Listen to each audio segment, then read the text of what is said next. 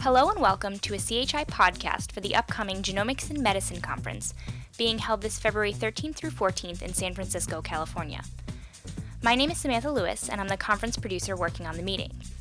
Today I'm speaking with Jonathan Hirsch, who is the founder and president of SciAps, a software company whose goal is to transform healthcare by bringing omics into routine medical use.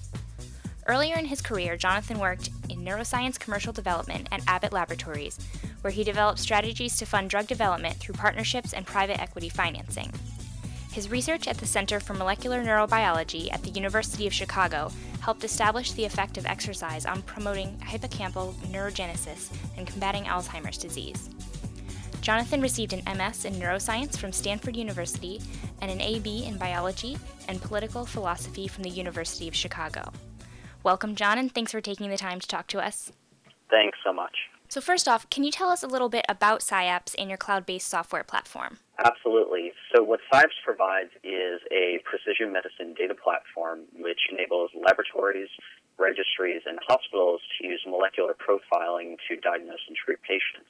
And this is mainly focused on the intersection of omics and clinical data today. So for laboratories, we provide a clinical omics reporting solution for their diagnostic test. For hospitals, we provide an omics-driven clinical decision support system. And for registries, we provide a solution to build omics-informed communities and perform studies. And what types of information are you gathering from the platform? So in the platform, people are typically putting in omics information, whether it's genomics or transcriptome, all the way down to people who are even doing microbiome work on our platform. Then the next class of information is traditional clinical information, and this could range from drugs that patients are taking, pathology measures, outcomes data, et cetera. And then the third class of information that people put into our platform is what we call knowledge. So the link between, let's say, a drug and a variant, or the link between a signature of variants and a diagnosis. So it's those three classes of information that our platform typically handles. And how do you see this platform being used clinically? Or the better question, if it's already being used clinically, is how is it being used? Yeah, so our focus is almost exclusively clinical. And the platform is used by clinical diagnostic laboratories, and they use it to generate and deliver their diagnostic report to a physician. And the big benefit is the automation of the reporting process, as well as a clinically interactive and actionable report for the physician, and moving physicians away from using pieces of paper and faxes and images to a dynamic, interactive, rich experience around this complex information. The next way it's being used clinically is actually in the hospital. So primarily oncologists, but also other disease areas, will use our software to bring together a multi-omics profile of the patient with their standard clinical measures and help them sort and sift through that information to figure out how to diagnose and treat a patient. So it's what we call omics clinical decision support.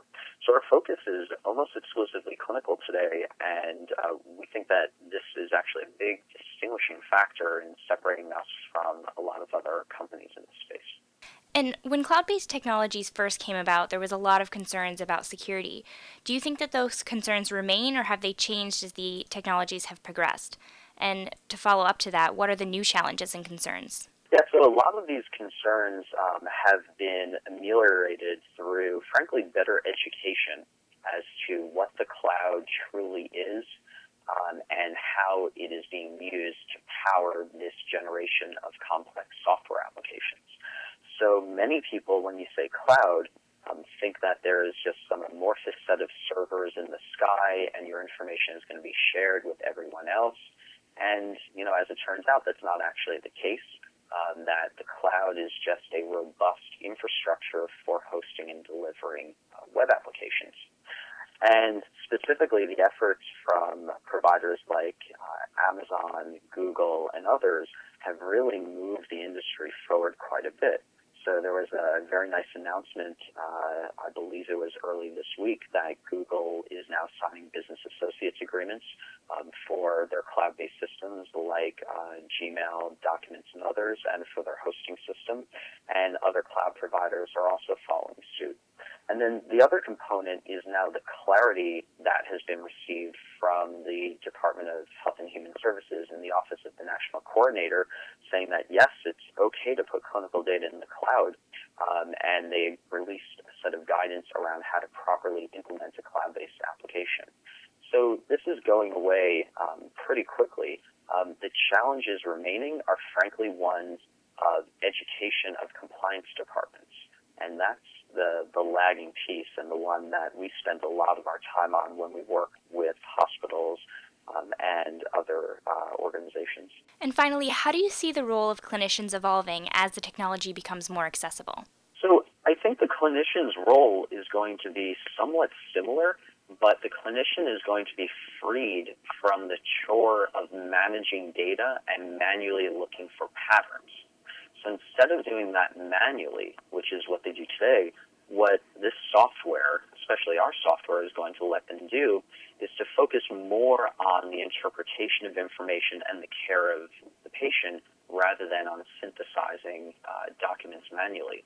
So the great example that I love to give is we work with one very prominent oncology group that's local to us, and you go into the physician's office and you see mounds of paper, and the paper is actually genomic diagnostic reports on all of this clinician's patients.